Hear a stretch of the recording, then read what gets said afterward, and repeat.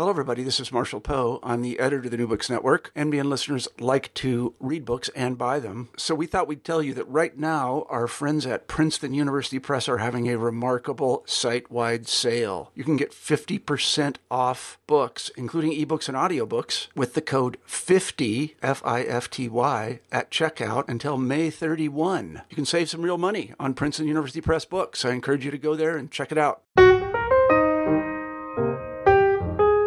Welcome to New Books and Biography. I'm Oline Eaton.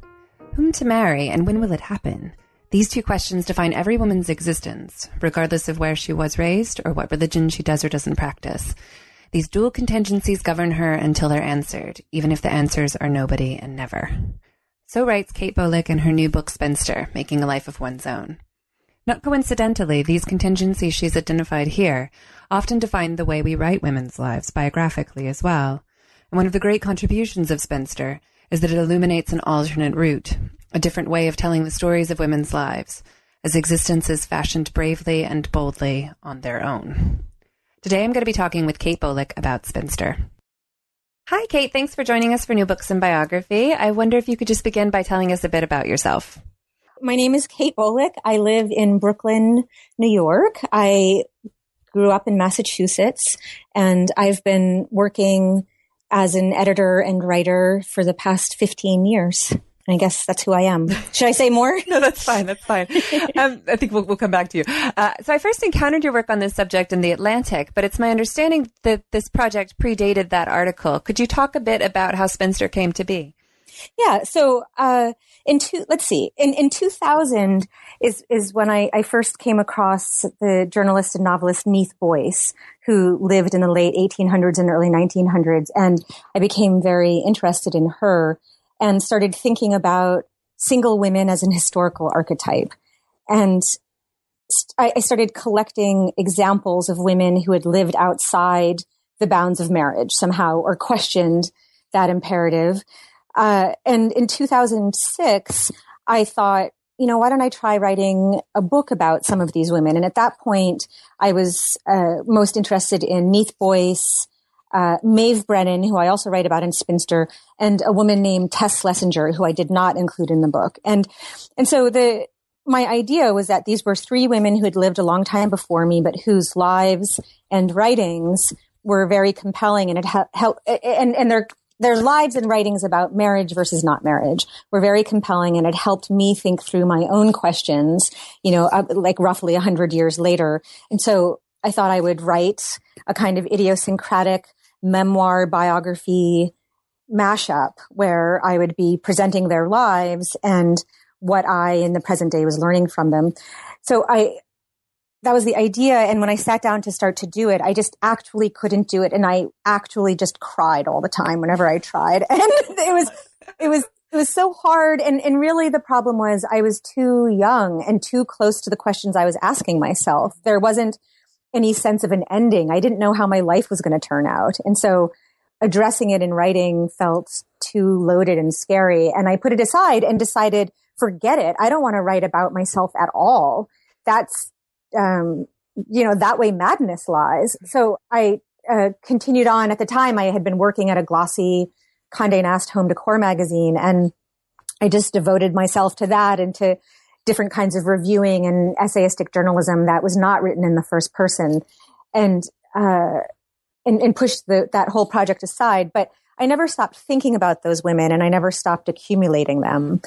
And then in the summer of 2011, The Atlantic asked me to write a cover story about how the recession in the contemporary economy was reshaping dating, marriage, and the family. And they wanted me to write that story in the first person, drawing on my own experiences as a then unmarried, never married 38-year-old woman.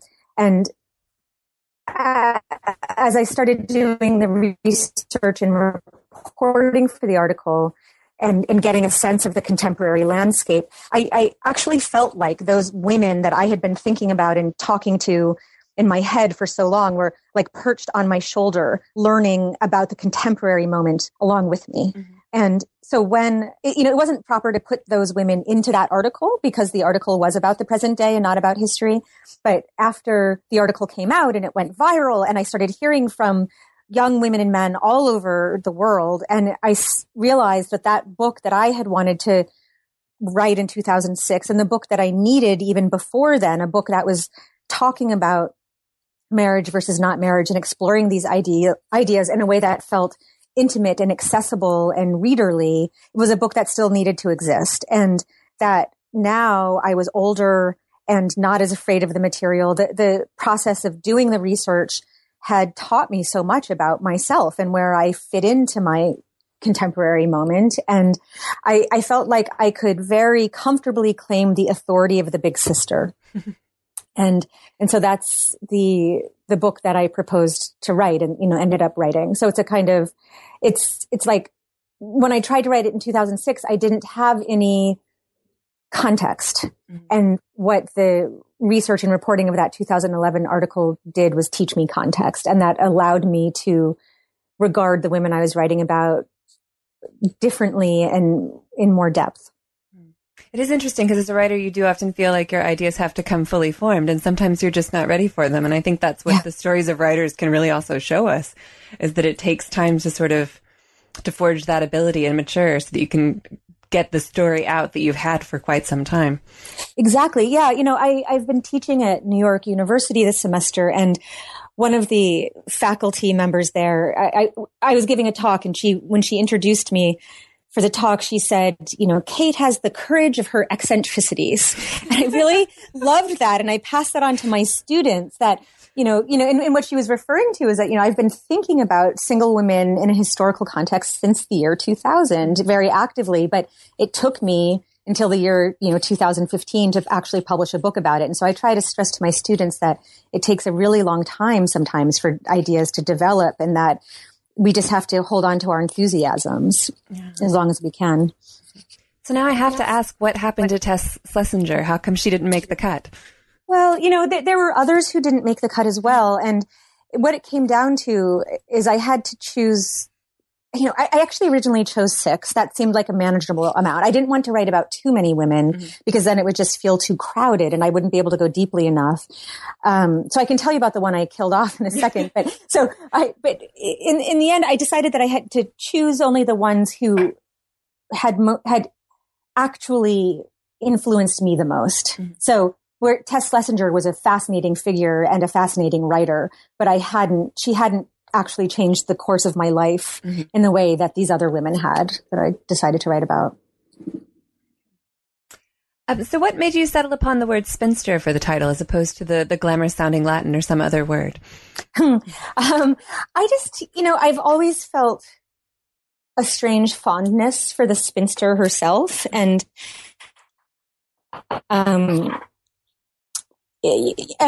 so there's that. I've just always liked the word or the idea of the woman who was alone. And she seems to me an autonomous and inscrutable figure that we think we know who the spinster is, but really we have no idea what she's up to behind the door of her home because she's alone doing whatever she wants.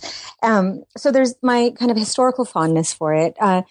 There's also the fact that, nobody uses the word spinster seriously anymore. It's not part of our everyday vernacular, but we all agree on what she is, an old, dried up, lonely old woman who lives alone with too many cats is the standard definition or idea of what a spinster is.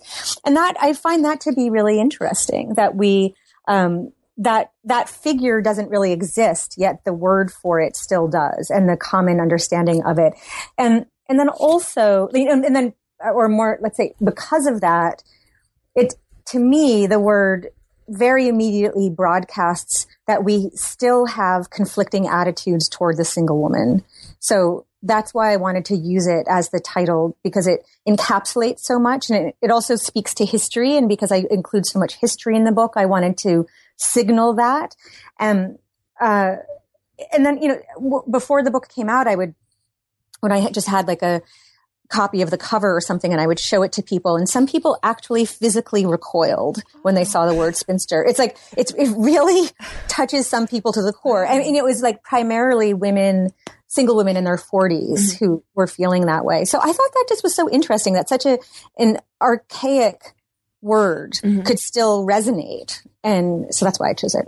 Interesting, because it does feel like a bit of a reclamation, because it's such an inspiring and positive take on the condition of spinsterhood. Yeah. Yeah. So the book feels so joyful. And then the cover is so joyful as well. So as you mentioned, it's quite a genre-bending book in many respects. Early on, you call it a true story about a series of fictions, and it weaves together biographical writing and autobiographical writing. How did you juggle the two, the tensions between the two, and navigate that? It was especially in the composition of the book, was it like, now I'm going to do a biographical chapter, or was it did it just kind of come along? Oh my God, it was incredibly hard. Yeah. And, I knew without a doubt that was the form the book had to take. So from the outset, but how I was going to achieve that was not clear to me. So it took me about 9 months to just plot it out about where everything would go. And so I got there's this adhesive chalkboard materials that you can stick onto your wall and make it into a chalkboard. Yeah, it's really cool. I got it on Amazon. We should all have that. Yeah. And so I drew on that like a kind of graph or a chart, and the names of the women I write about go down the vertical left-hand side, and then horizontally across the top, I had the different categories: memoir, biography, cultural moment, and No. Let me, how did I have it? I mean, it was memoir, like the moment in my life that woman was speaking to. That's what I meant by memoir. Biography was the moment in her life that I was speaking to in the book, because I couldn't take on everybody's entire life. Right. So it was the memoir, the biography, the historical / cultural moment that she lived inside of that I wanted, to illustrate in kind of which side of that. And then the theme that I wanted her to speak to, because all of them could have, in a way, spoken to every theme. So, and because I knew also that I needed to write about them in the order in which they came into my life, not in their chronological birth order. And I knew that was going to be confusing for the reader, but I just couldn't do it any other way. I needed to make my own life the chronology. And so, in that art category of the chart, that was, oh my gosh, wait, I've already lost my, memoir, biography, historical moment, and theme. So in the theme category, I had to choose which one she would speak to. And so it took about 9 months to plot all of that out, because although I had been reading about these women and reading their works for many, many years, I hadn't thought about them in a systematic way. So that just required more research and thinking and kind of puzzling out. Yeah, it's extraordinary because it reads so seamlessly. But as a biographer, I was reading it and I was like, this must have been an absolute bugbear to figure out. The puzzle, like it's just so beautifully done. But it is, you can tell technically it looks really hard. So I was amazed. I appreciate so much that you appreciate that, because it does feel like the most kind of like underappreciated aspect of the book, yes. And it was the hardest part of it. Absolutely. It works brilliantly, but it's just, it's a stunning achievement, I think. So what exactly was your research process like for the biographical parts and also for the autobiography, the memoir parts? Did you have to go back and sort of research your own past to work through those? I did. So I'll start with the biographical part. I actually, at the very beginning, the first couple of months of the research, I hired a research assistant and asked her to make a dossier on each of the women I was writing about. And in that dossier, I just wanted what's the list of the most important books written about her? What are the go-to places I should be in? Just a landscape of who that person was, so that I wouldn't waste all of my time trying to figure that out myself, right. But instead could just go to the main books and make sure I had that all under my belt. And then, and so then, it just was a ton of reading. And then in the cases of some of the women who have physical places where they lived still existing, like Edith Wharton, the country house that she designed in Western Massachusetts, I went and spent a week there. Oh, wow. And so in the evenings, the Mount is what the house is called. And the Mount put me up at a hotel was like a writing residency. And then during the day, I just had free roaming. What's the word I'm looking for? I just had free access to the house. Like roaming privileges. Exactly. Roaming privileges. Exactly. So I just brought my laptop and stayed there all day working on my Edith Wharton chapter. And that was incredibly helpful because that house is an autobiographical house. It's one that she designed according to her own architectural and decor principles. And so to be inside of it and actually feeling what that felt like really did bring me closer to Edith. So that was really helpful. And Edna St. Vincent Millay, you can still go visit her house in upstate New York. And so that was less helpful. I spent less time there, but that was part of it too. And then with Maeve Brennan, the one who lived most recently, she died in 1993. I was able to find her last friend, and that was a very incredible visit to meet her. And she gave me a huge folder of her own Maeve Brennan memorabilia, and that really, I learned so much about Maeve that did not exist in her biography because her biographer hadn't spoken to that woman. So that was really interesting. And then for the autobiographical parts, I had to just dig. I for many, many years, I kept a journal. So I dug out all of my old journals and old boxes of letters and just really reacquainted myself with my young self. And that was a strange process. And to be living so deeply inside the past, like for a while, the people I loved and knew, in my 20s were so present in my present day that it was disorienting. But yeah, I had to figure out who, and I also, another thing I did, and this is something I've had my students do is, I call it a personal anthropology questionnaire. So my question was like, I know I was taking the part I was trying to acquaint myself with most were my first 5 years out of college. And the reason why is because when I started the book, I thought that it was going to be a book about my 30s. I didn't intend to be writing about my 20s, but then I realized I had to for various reasons. And once I realized that, that's why I had to go back into the old journals and letters. And so I could remember my favorite books from that time period or movies or whatever. I could remember, and I could also see evidence of them because I would write about them in my journals, but I couldn't remember very much about the cultural moment in which I lived. What were the kind of mass cultural products that were existing around me that I either was or was not absorbing? So I created just another dossier of the big blockbuster movies, the best-selling books, the big political moments, and just kind of situated myself historically the way that I was situating the women in the book historically. And that was really useful as well. I just hadn't ever stopped to do that and realize that, wow, like Monica Lewinsky and Bill Clinton, that was going on during my first real job. And that was something, as I was trying to figure out what it means to be a woman, that was a really huge part of that moment. Absolutely. Or Google was founded, right as I started working. So yeah, that's how I handled all that. Oh, that's fascinating. So we've mentioned Edith Wharton, and I really appreciated your frankness throughout the book, but particularly when you mentioned in writing about Edith Wharton that you'd briefly forgotten that she was an actual person. Yes. Because as a biographer, I find we're constantly trying to remember that these are real people, which sounds horrible, but it arises from the fact that you're telling yourself a story and you're crafting a story for other people. So to such an extent, you get involved in the story that you think you know it, and you can be blinded to the reality of the person's circumstances.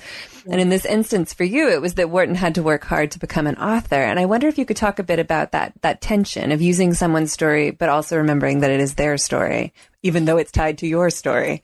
Oh, I felt shameless about that. Or shameless in my, that I was shamelessly taking their lives in whatever I wanted from them. Like that was the freedom of not being an actual biographer. And so with Edith in particular, it was more that I had forgotten she was a real person just because she's such a larger than life figure in my own literary imagination. I love her novels so much. And because I live in this city where she was born and spent her life, that being New York City. I can just see the grandeur of her time. She was so wealthy. She just came not only from a different time, but from a different class. And so those were barriers for me to seeing her as an actual human with actual frailties and weaknesses. And once I did, and once I was seeing her own insecurities, reading about it in her biography, reading it in her memoirs and letters, that process allowed me to see her as a person and see that she wasn't just she wasn't just a godlike figure for me to revere, but someone who was a fellow human being who I could actually learn something from that was more than literary, I suppose, like kind of extra literary. Right. So you've got 5 women, and we've mentioned some of them, but if you could just name each of them really quickly, to be sure that people know who they are. So in the order in which I write about them, so it's Neith Boyce, the 19th century journalist and novelist, then Edna St. Vincent Millay, who was the most famous American poet in the early 1900s. So then there's Maeve Brennan, who was Irish born and lived in America for most of her life and was at mid-century a columnist and for the New Yorker as well as a fiction writer. And then Edith Wharton, famous 19th century and early 20th century novelist, and Charlotte Perkins Gilman, also same time period, late 19th, early 20th, feminist activist and writer. And you mentioned earlier that there was some others. So was it a matter of these being the 5 that fit into the puzzle that you had on the blackboard? It was more, I chose them first according to, I decided that these out of everyone were the 5 who had influenced me the most. Mm-hmm. And so I put them on the blackboard, and then it was a matter of figuring out how to show that story best. Okay. And so, something that they all have in common, and that was important, let's see, because I'm writing about single women and ambivalence around marriage, I think that topic, generally speaking, is so underwritten about and misunderstood that it comes attached with a lot of stereotypical thinking. And to me, my own domestic urges are a very strong part of who I am. And I think that seems antithetical to someone who's choosing not to marry, right? Like our image of the woman who's choosing not to marry is a rebel or a wanderer, someone who's rejecting the domestic sphere. And that's not me at all. And that neither was that the case with any of these women. And so that I didn't really understand that until I was deep into the research of the book, but it was very interesting to me that I was drawn to them for conscious reasons because I liked the ways in which they addressed these questions. But then there are also these, less immediately visible to me affinities that made them speak to me as strongly as they did. And one of those being a real, kind of interest in and an affection for the home and what that means, what the home means, what it feels like, what it looks like, etc. Mm-hmm. This seems like a rather unfair question, but I'm going to ask it. Did you have a favorite? I'd say it's funny. When the book first came out and people would ask, I couldn't do it. I really felt so close to all of them, but it really is Maeve Brennan. I thought it was actually. Yeah. I don't know why, but I thought it was. Yeah, she was the first, and she's the one who really remains with me the most presently. Mm-hmm. Yeah. And it's because of her,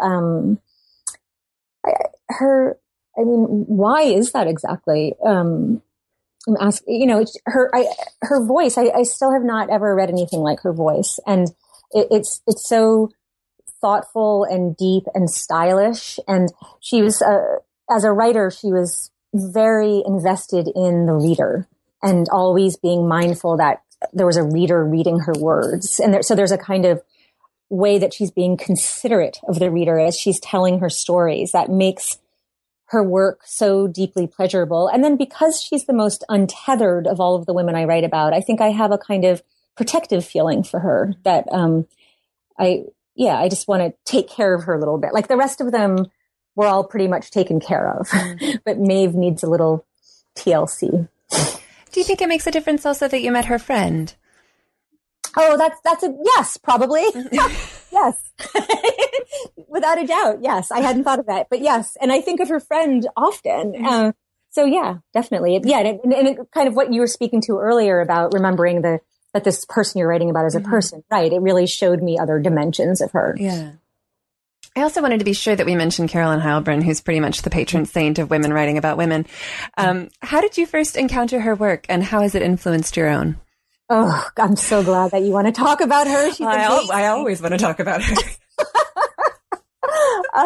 Yeah, I had never heard of her until the year she died, because I read her obituary. And so that was the early 2000s. Maybe it was 2004. I can't remember. And I just was reading her obituary in the New York Times, and I thought, my God, what a fascinating person. Why do I not know about her? So I went immediately to the bookstore and bought her Writing a Woman's Life and just, read it that night or whatever. As you know, it's a very short book. And it's one of the few books that I can go back and reread. It is so densely packed in the most readable way with insight and information. I'm constantly learning and relearning from that book. And that it was so eye-opening to me, the way that she was talking about how we write women's lives. And then particularly her idea that one of the ways in which women write their lives is unconsciously by living it. And that, at that point in time, I was feeling very at sea with my own life and choices. I happened to be living in a social milieu where at that age, my early 30s, basically everybody I knew was married. And I didn't feel like I had to be married in order to be a whole person. I just didn't really know where I fit in at that point, because my social world was divvying off in that way. And I felt a lot of insecurity during that time about the choices I had been making with my life. And so to read that idea made me think, wow, is that what I am doing? I am writing my own life unconsciously by living it, and how liberating that felt. It made me feel more in possession of my own choices. Has anybody written a biography of her yet? I think actually Gloria Steinem wrote one. I think it was, I can't remember if it was before she died or after. It must have been after she died. Okay. I think that's the only one though. And I have not read it, so I'm not sure if it's a biography or if it's just a meditation on her or what. Okay, great. I'll look that up. Yeah. No, you should do a Spinster and Writing a Woman's Life box set, because they go perfectly well together. Yeah. How did you first come to her? I think I found her obituary online too at some point. It was several years later. And found that book and read it and was astonished by it. And it's like she sees the secrets of our hearts. So yes. Yeah, it was amazing. So when I was reading Spinster, and I kept thinking Carolyn Heilbrunn would love this book, and then you mentioned her, and it was a glorious moment. That's so great. So I do think one of the great pleasures of reading biography is that we are able to use stories of other people's lives to navigate our own, which is what you and Heilbrunn are arguing. But as you show, also to push back against what mainstream society and culture tells us to expect. So you mentioned the willingness to improvise rather than nail down a life. Can you talk a bit about that and about how biography might aid in this? Well, yeah. So let's see. I have, early on when I was starting out as a writer, I was interested in biography and even looked into a life writing program. It sounds like that's maybe similar to what you're doing now. And in the end, I ended up attending this different program instead at New York University in cultural reporting and criticism. But I felt a little bit afraid of biography because of the responsibility of that it's so much work and it's so detail oriented. And I just thought, whatever my strengths are, I'm still figuring them out, but details is not one of them. And if I blunder into somebody's life, I'm bound to get a lot wrong. And I don't want to do that. So it wasn't, then in time, I guess, like I read Nicholson Baker's You and I and Jeff Dyer's Out of Sheer Rage, and watching these writers take on somebody's life with all their subjectivity and not be worrying about. I mean, Nicholson Baker is like actually misquoting Updike throughout that book, shamelessly. And, and I thought that was really interesting. That as a genre, that I found that really compelling and true to my own experience of reading biographies. I like to read biographies now, but particularly in my 20s, I was constantly reading biographies, and I was doing it expressly to learn how to live and to see how these people had figured out how to do it. And then I feel grateful that for many reasons that I was born in the era in which I was born. But one of them is that because of writers like Carolyn Heilbrunn and because of the second wave of the women's movement, there are so many biographies of women for me to turn to that there weren't back when my mother was growing up. There would be I think I cite a biography of Betsy Ross that I read in fourth grade, or, and how I couldn't believe that a woman who'd sewn a flag got a whole book to herself. But, there really was this paucity of women's lives. And so I grew up in a time when there were so many more women's lives being written about. And it seemed to me that I was given the opportunity by virtue of when I was born that I could kind of pillage some of this work and make it my own and show the subjective experience of the biography reader. Yeah. Do you have a favorite biography? Oh, that's a great question. Do I have a favorite? I mean, I might have to say, what's funny about favorite books, right, is that often it's when we read them and the younger we are, the more formative they are. Yes. So the biography of Anne Sexton, I remember that really blowing the Diane Middlebrook. Yes. Oh, yes. That's amazing. I really loved that one. And then I'm currently still reading, for some reason I keep putting it aside, Simone de Beauvoir's biography. Deidre Blair, is that who wrote that? I think so. Yeah, and that's really well done. And also I liked Robert Lowell's biography a lot. Mm-hmm. I remember that too. But and then I'd say outside of the ones I read for my book. Yeah, writers' biographies are so fascinating. Yes. So towards the end of Spinster, I can't say that. You wonder if women are people yet. And a year has passed since the hardback edition came out. Do you have any more thoughts on this question? I know it's such a load. I was putting that in as a rhetorical kind of provocative question. But I do think things are changing so quickly, but it's this conversation around women and women's lives and the centrality of marriage it's really taking off. So I do feel that there's much more expansiveness there, but I don't know if I have much more to add to it than that. I mean, in what I was trying to get at was this idea that I do think that marriage is still more pressureful for women than it is for men. And that because of our growing up with this idea that someday we'll get married, that the way that this plays into how we think about ourselves as desirable and choosable and attractive and what it tells us about our range of options and choices when we're setting out in a life, that is one of the things that we'll be doing. It feels very limiting in a way that men are not as limited, that they really are free from the kind of agita that can present. And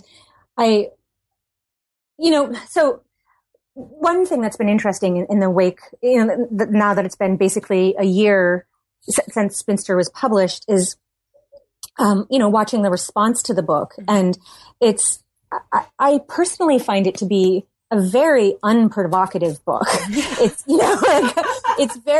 it's questioning, it's reflective. I'm showing stories. I'm not being didactic. I'm not telling anyone what to do.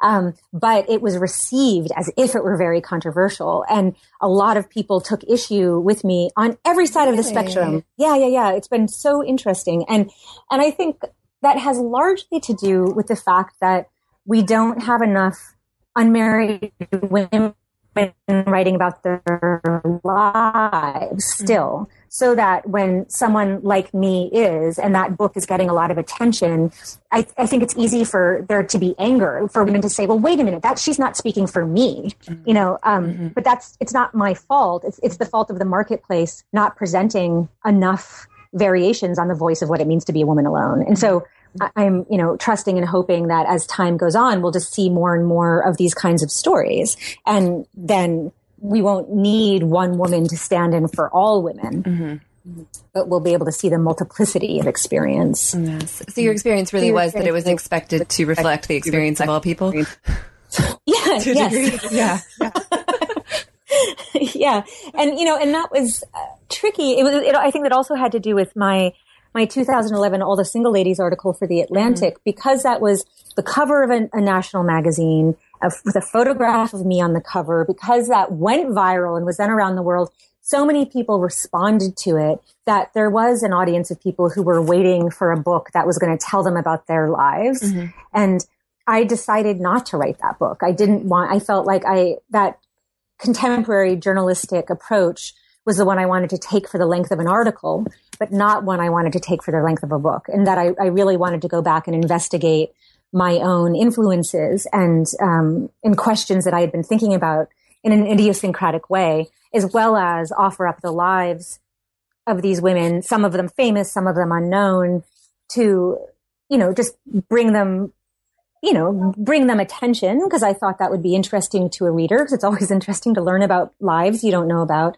But also just as a way of animating history and the questions I was asking, rather than doing it in a purely argumentative, expository, or even journalistic way. I think I've just rambled in a cul-de-sac. It's absolutely an amazing way, I think, to sort of pull these stories forward to another generation. Whereas someone might not pick up Hermione Lee's biography of Edith Wharton, but they might pick up your book because it looks cool and hip and interesting. And then that story sort of comes out of that, and that might capture their attention. I think it's a great way of doing that. Yes, exactly. Absolutely. And it felt very important to me during the response to the Atlantic article.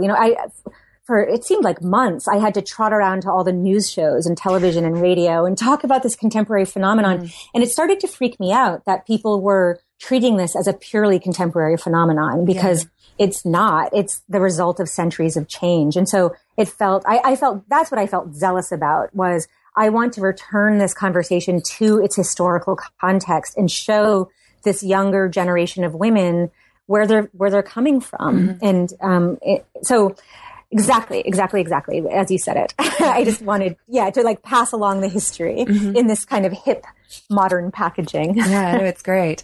So what are you working on next?